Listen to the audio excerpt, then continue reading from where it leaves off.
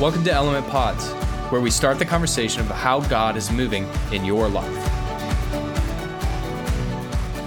Hello there. Thank you for joining us on today's podcast. Parker and Josh here. And Parker, today we're talking about this question that I feel like a lot of our students get. It's this idea of, is Jesus real? Can I trust who he was, who he says he was?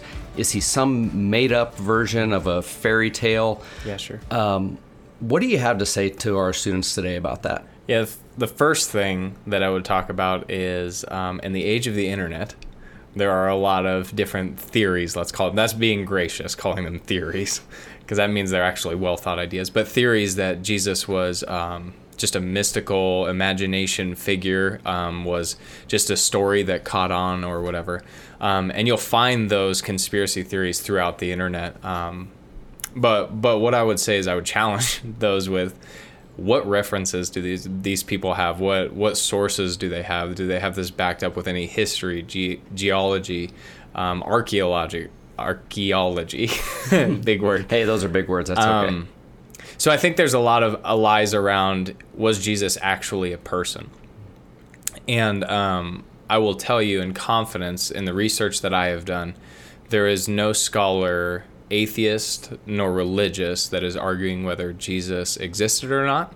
They're simply arguing whether he is God or not. That's a huge question. Correct. And so the few things that I would redirect this conversation towards, because I mean it's completely valid. You shouldn't feel like less of a person that you have doubts or you have questions about who God is or who Jesus is. What I would tell you to do in that situation is look for the evidence. Look for the research. Don't even trust just my words for it. Go start doing your own scholarly research about it. Don't just cruise through the internet, through Google searches or whatever. Make sure you're looking at things that actually have some validity to them. But hold on, that's going to mean they need to use their brain, right? Yes. Okay. Yes, right. Brain involvement is important. If we're Right. going to ask big Right. questions, big brain involvement. One of my favorite references to this is his name's escaping me right now, but it's the Case for Christ guy. Lee Strobel. Lee Strobel. There's a movie about it now, but there's a great book about it. It's actually a journalist who worked for the Chicago Tribune that followed the evidence and literally did these interviews to try to figure out if this was actually true. And he has this great saying of following the evidence wherever it leads. And that's been my personal experience. And so I don't think you have to blindly believe that Jesus was real. I think the evidence is there. And so here's the deal with this whole conversation. It's kind of a staged thing. So like, if Jesus was a real person, then that means what he taught, either he was crazy or he really was God, because there weren't these moments where he was wondering who he was and doubting or being kind of vague about being one with God or anything like that. Like in John chapter 14, verse 9, he says, anyone who's seen me has seen the Father. He's basically saying, if you look at me, you've seen God. No identity issues there. Right. Yeah. Right. No identity issues. So when you think about, okay, if Jesus was a real person and he thought he was God, either he was a lunatic or he really was God. Mm-hmm. And then then you look at the resurrection, and that backs up all of his claims that he rose from the dead. Because to disprove the resurrection, all the Romans had to do is hold up a body and say, here's your God, stop it. But they couldn't. They couldn't do that. And so what I would urge you to do, listener, is take a hard look at this evidence and then say, if the resurrection happened, this changes everything. Because that means what Jesus taught was actually the words of God. That means what Jesus did actually shows us the heart of God.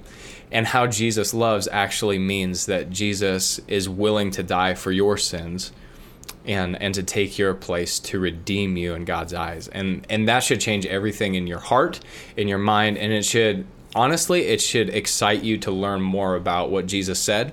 Because if he's a voice worth trusting, he's got a lot of great things that he said, And so I guess my encouragement to students would be, if you say you follow Jesus, know what he said, know what he taught, know the guy who you say you follow. Like, dig into the Gospels. It's completely accessible to you. To people who don't know if Jesus is God, do some good research. Read some good articles. Ask your coach some of the things that they used or learned on this walk from, is Jesus really who he says he is? I'm guaranteeing everyone's had to go through this thought process, right? Have the conversations and don't be afraid to admit that you have doubt, or don't be afraid to admit that you have questions. It is a journey that would change everything. The answer to that quest changes everything. Like, life is in the balance on that one.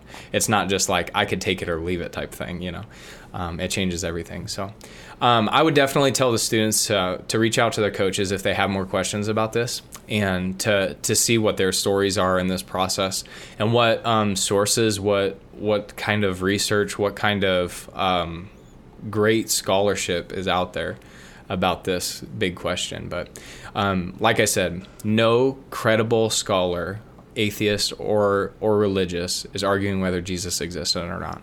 They're arguing whether he's God or not. And he claimed he was God, and if he really is God, he would be able to raise himself from the dead, and he did. And so that changes everything about what he offers us in eternal life. Hey, thanks for sharing your heart today. We're grateful to have you speaking truth in the life of our students.